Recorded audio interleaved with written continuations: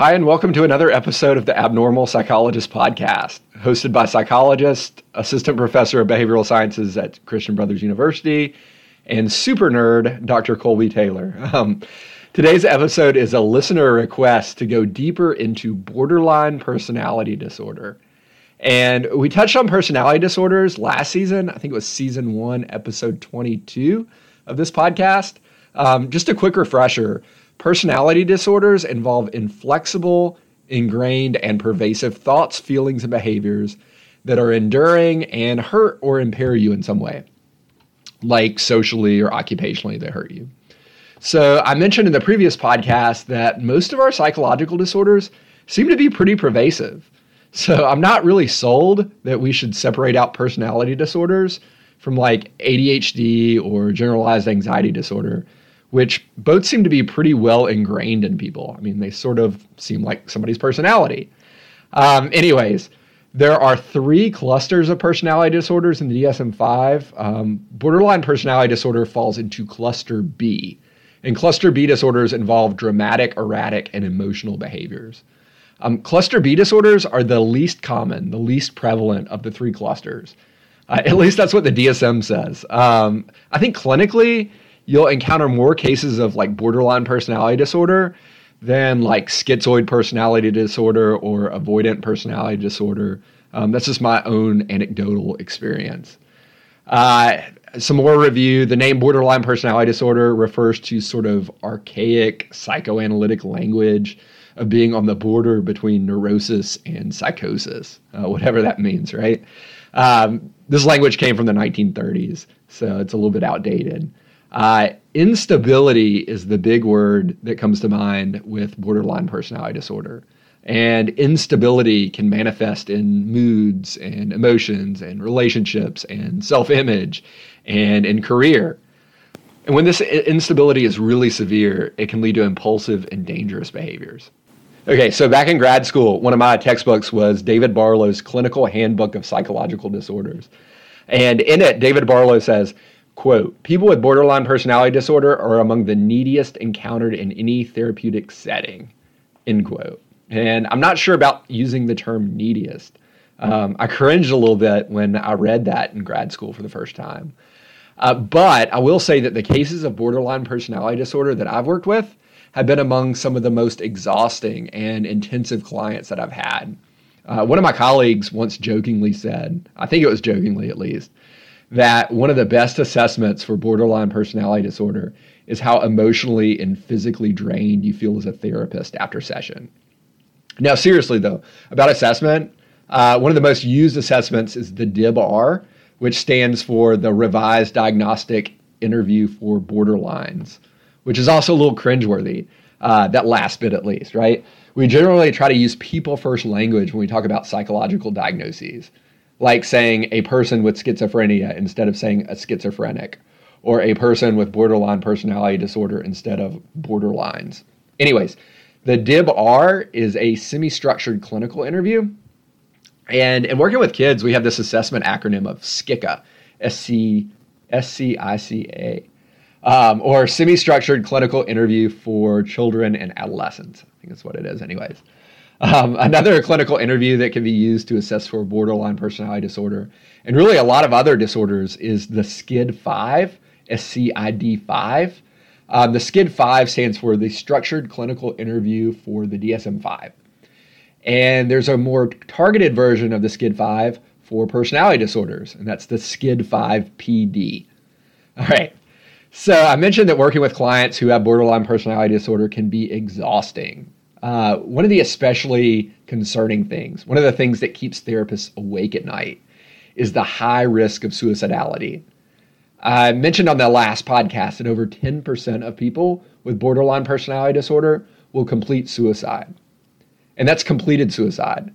There are also a high number of attempts. So 3/4, 75% of people with borderline personality disorder will attempt suicide. And on average, they'll attempt multiple times. So that's really worrisome. I'm not sure if I mentioned this in the last episode, but there's a pretty strong relationship between trauma and borderline personality disorder. And this high comorbidity has led some psychologists to even argue that borderline personality disorder should be considered a special manifestation of PTSD. Some of the research I've seen indicates that up to half of people with borderline personality disorder will carry a comorbid diagnosis of PTSD. Marsha Linehan had a study in the mid-1990s that found that a majority of women with borderline personality disorder diagnoses had experienced past sexual trauma. And a lot of people with borderline personality disorder come from environments and relationships that sort of hurt or scarred the person in some way. And we call these invalidating environments. Maybe you had a parent that responded really erratically or inappropriately to your needs as a child. Or maybe you had a romantic partner that really burned you in the past. These invalidating environments might contribute to some of the fears of abandonment that many people with borderline personality disorder experience or have. Speaking of trauma, I just picked up a copy of Bessel van der Kolk's book, The Body Keeps the Score, Brain, Mind, Body, and the Healing of Trauma. And maybe I'll do a special episode book review after I finish reading it. I picked up the copy on a trip to Nashville recently. So one of the reasons I'm a few days late in publishing this episode is that the wife and kids and I went to Nashville and then Chattanooga for sort of a quick vacation, like a 4-day vacation. My daughter Emerson, who's 2, is sort of in a train phase, right? She likes choo-choo trains and stuff. And so we went to Chattanooga and stayed at the Chattanooga choo-choo and everything. It was really fun. I also mentioned in the last episode that by far the most prominent name to associate with borderline personality disorder is Marsha Linehan. And we'll talk about Marsha Linehan in the context of DBT, which is dialectical behavioral therapy. Dialectical behavior therapy. I don't know why I add on the AL at the end. Excuse me if I say behavioral therapy. It's really behavior therapy. So dialectical behavior therapy. Anyways, not only did Marsha Linehan have like a huge role in the conceptualization of treatment through DBT, she also had a huge role in developing diagnostic criteria for the disorder. And I think it was back in the early 1990s that Linehan came up with 5 domains of borderline personality disorder. And the first of the 5 domains is emotion dysregulation and instability. And again, if I were going to associate one word with borderline personality disorder, it would be instability. And I guess if I were going to associate one person with borderline personality disorder, it would be Marsha Linehan. I'm huge on associations. On Jeopardy, when you have like these direct associations between things where things almost become synonymous with something, we call them Pavlovian responses, in a nod to Ivan Pavlov and classical conditioning. So when you think about DBT, think about Marsha Linehan. And when you think about borderline personality disorder, think about instability. All right. The second domain is behavioral dysregulation. And behavioral dysregulation often involves impulsive behavior. And sometimes this impulsive behavior is disruptive and dangerous. If you're a teenager with borderline personality disorder, it's really impulsivity on top of impulsivity on top of impulsivity, which can get really dangerous. The third domain is cognitive dysregulation. And this might involve delusions or sort of dissociative identity disorder characteristics like derealization and depersonalization. Which reminds me, I have a mailbag we'll get to at the end of this episode on dissociative identity disorder. All right, so the fourth domain is dysregulation of self. And this might involve identity crises or the lack of sense of self. And the fifth domain is interpersonal dysregulation. This involves idealization and devaluation. Idealization is where you exaggerate the positive qualities of a person. So you think they're like the best thing since sliced bread, and you basically put them on a pedestal. And then with devaluation, you exaggerate the negative qualities of a person. Like they can't do anything right, and they have no redeeming qualities. So idealization and devaluation sort of remind me of that song, I Hate You, I Love You, from like 5 years ago. I think it was by Nash, Gnash. Anyways, personal opinion, that song is super annoying. So Linehan's 5 domains, to recap, are emotion dysregulation, behavioral dysregulation, cognitive dysregulation, dysregulation of self, and interpersonal dysregulation. All right, let's move on to therapy. And we're going to focus on dialectical behavior therapy. But there are other therapies used to treat borderline personality disorder. There are psychoanalytic techniques One of the big psychoanalytic therapies is Kernberg's transference-focused therapy, which is usually abbreviated TFT. Unfortunately, TFT hasn't shown super robust effectiveness in treating BPD. There are also some CBT techniques. And I sort of feel weird about separating out CBT since DBT is really an offshoot of CBT. But there is a CBT technique known as schema-focused therapy, SFT, that looks at maladaptive thought patterns and examines maladaptive thoughts. And these thought patterns or schemas are often developed early in life, and they might relate to the invalidating environments we talked about earlier. There's also psychopharmaceutical treatments. Antidepressants and mood stabilizers are the big ones. Antidepressant-wise, I've seen some studies with fluoxetine. You might also see antipsychotics prescribed if some of those delusional aspects we talked about earlier are present. One of the really discouraging things about psychopharmaceutical treatments for BPD is they haven't really shown to be super effective against preventing suicidal behaviors. All right, let's enter into CBT. So just like there are other treatments for BPD besides DBT, DBT can also be used to treat other conditions than BPD, particularly eating disorders and depression. That sounded a bit Zen-ish the way I said that, right? So that's the perfect lead-in to entering DBT. And in entering DBT, we're going to enter the paradox. The word dialectical in DBT doesn't refer to language, like how I might have a Southern dialect and occasionally drawl and say y'all and that sort of thing. It refers to dialectical from philosophy, which goes back to Plato. With Plato, right, you had arguments that occurred between different people and parties. And often these arguments were sort of contradictory in nature. And contradictions or paradoxes are going to be central to DBT. Linehan uses the phrase enter the paradox. And this phrase enter the paradox is inspired by Aikido, the martial art Aikido. And I don't know that much about Aikido, but I took judo as an elective my last year as an undergrad. Right, so I'd finished all my core classes, and I could graduate early, but I wouldn't get the stipend because I get a stipend every semester as part of my scholarship. And so I took fly fishing, judo, and some fun classes my last year in college. And with judo, right, you have pushing and pulling, and these seem to be sort of opposing forces. But they also work together to create oneness. So it's really sort of a paradox, right? You have these opposing forces that are everywhere in our universe. We have positive charges and negative charges and atoms and ions. We have life and death, right? Freud's Eros and Thanatos. We have yin and yang. So these are dividing forces, yet uniting forces. And those sorts of paradoxes are central to DBT. In DBT, for example, we have dialectical dilemmas, and a dialectical dilemma might consist of biological influences against social influences, right? Sort of nature against nurture. And in this example, you might be biologically prone to emotional vulnerability. You might experience an emotional crisis, and due to your vulnerability, you might freeze, or you might even dissociate. You might lash out at others. But on the other hand, you have the social influence of self-invalidation. So here you might be in an emotionally invalidating environment. You might have a social network that tells you to just get over it or to not be so dramatic. And these kind of phrases, right, they lead to self-invalidation. You might start blaming yourself. You start turning your blame inwards, right? Gaslighting. Gaslighting probably fits as an example of self-invalidation here. And this is just one example of many dialectical dilemmas that DBT might examine.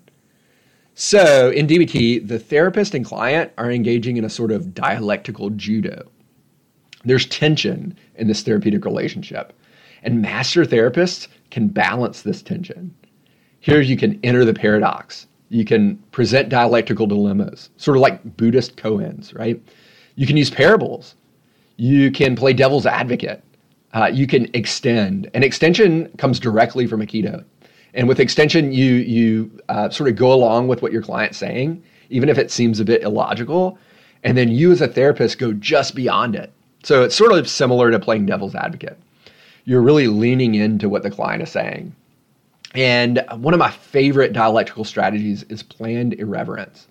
And here you sort of catch your client off guard by making an unexpected, edgy remark.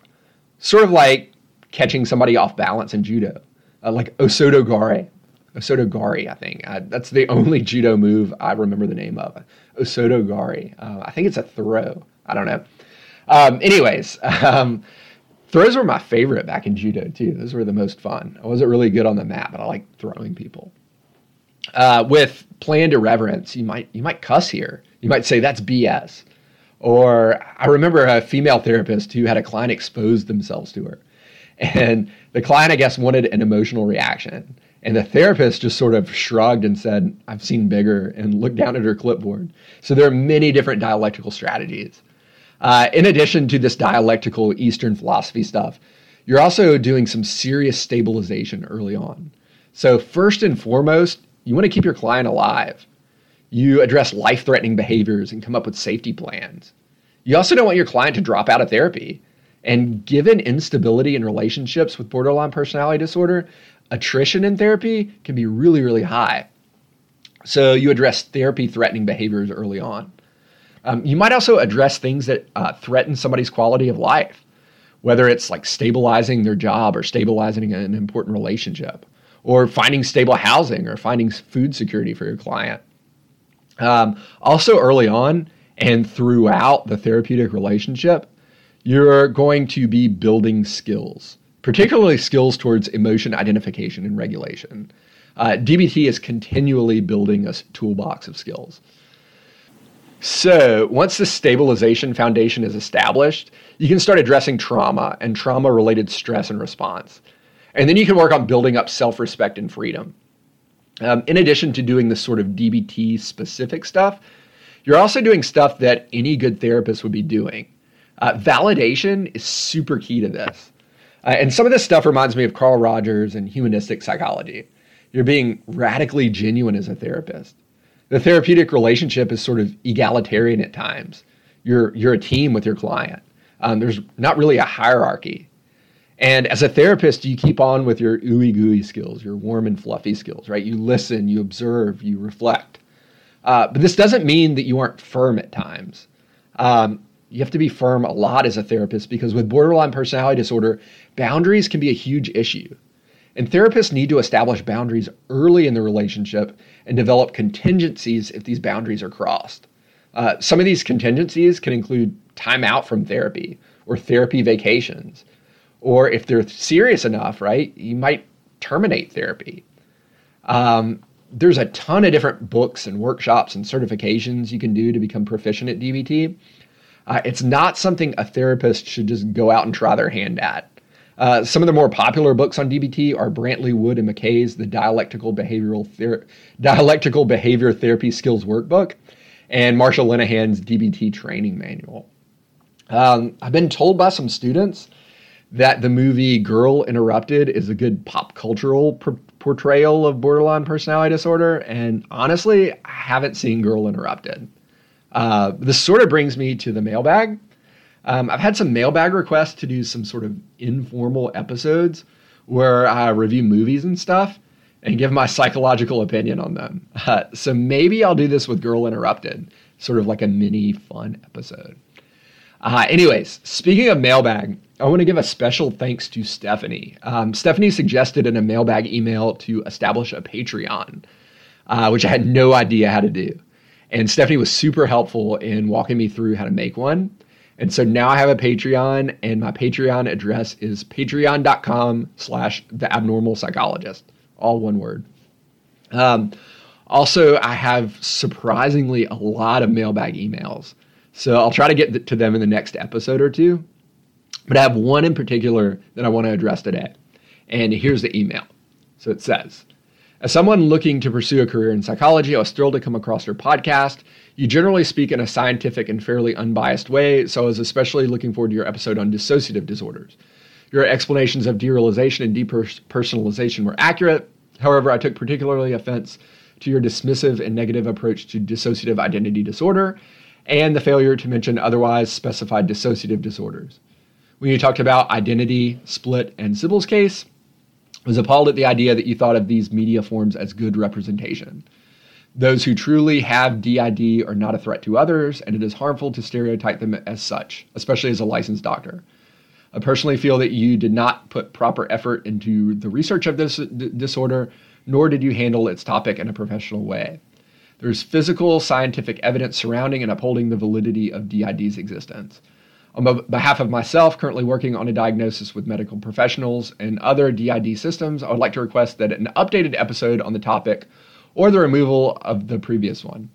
To be clear, I'm not asking because of my feelings towards the episode, but because of the harmful misinformation and stereotypes it threads. Wish you the best in your research and will be here to answer any questions you may have. She also links some studies and information resources with firsthand accounts of DID in her email.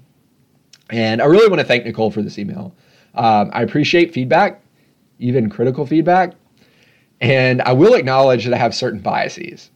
You might have picked up that I'm biased against certain psychoanalytic techniques. I might be overly empirical when it comes to certain things. And I might be biased against some portrayals of dissociative identity disorder. So I guess my thing with DID is that I do believe people can dissociate to a degree when trauma is involved.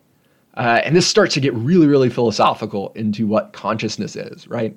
We all dissociate to a degree when we space out, when we're driving or when we're reading or whatever, right?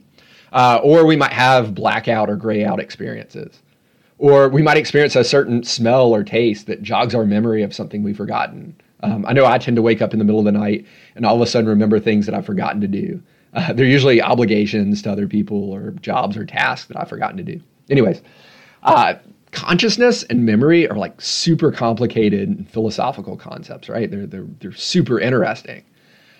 So I do think that trauma can cause consciousness to sort of blur and memories to be affected. But I'm not sure I would go so far as to call this repression of memories. And I'm not sure you'd completely forget about a traumatic event and only say, remember it 20 years later after hypnosis or something. I'm really skeptical of this. When it comes to personality, I also think we can get really philosophical about what personality is. I think people can experience emotional states that make them seem like completely different people, right? We have this concept of social monitoring in personality, right? We have high social monitors in personality that can be sort of chameleons based on their environment. They can act in different ways. Where I'm skeptical is where we start labeling these as distinct alters that sort of come and go at the drop of a hat and have distinct names and accents and such. When I read stories about people with 15 different alters or 200 different alters, I admit I'm skeptical. I'm also skeptical of some of the folks who are YouTube famous and claim to have different identities. There's definite secondary gain in these situations. So depending on what you call a dissociative identity, I don't deny that there are different dissociative identities, but to label them distinctly as alters that come and go as they please with different names and accents or dialects and that sort of thing, I don't know. There's just not that much evidence out there. And I'm open to changing my mind as research progresses because we just really don't have good research on what constitutes multiple personalities or what constitutes dissociation. I do think it's really fascinating stuff. Most of my undergrad students think it's really fascinating, and that's one of the things they always want to learn about in my psychopathology classes. But until there's better research out there on DID, I will remain admittedly skeptical. All right, feel free to send me mailbag stuff, and it can be critical stuff, to ctaylo41@cbu.edu, the subject line mailbag, and I'll do my best to address it. Anyways, that's it for now. Be safe and stay well.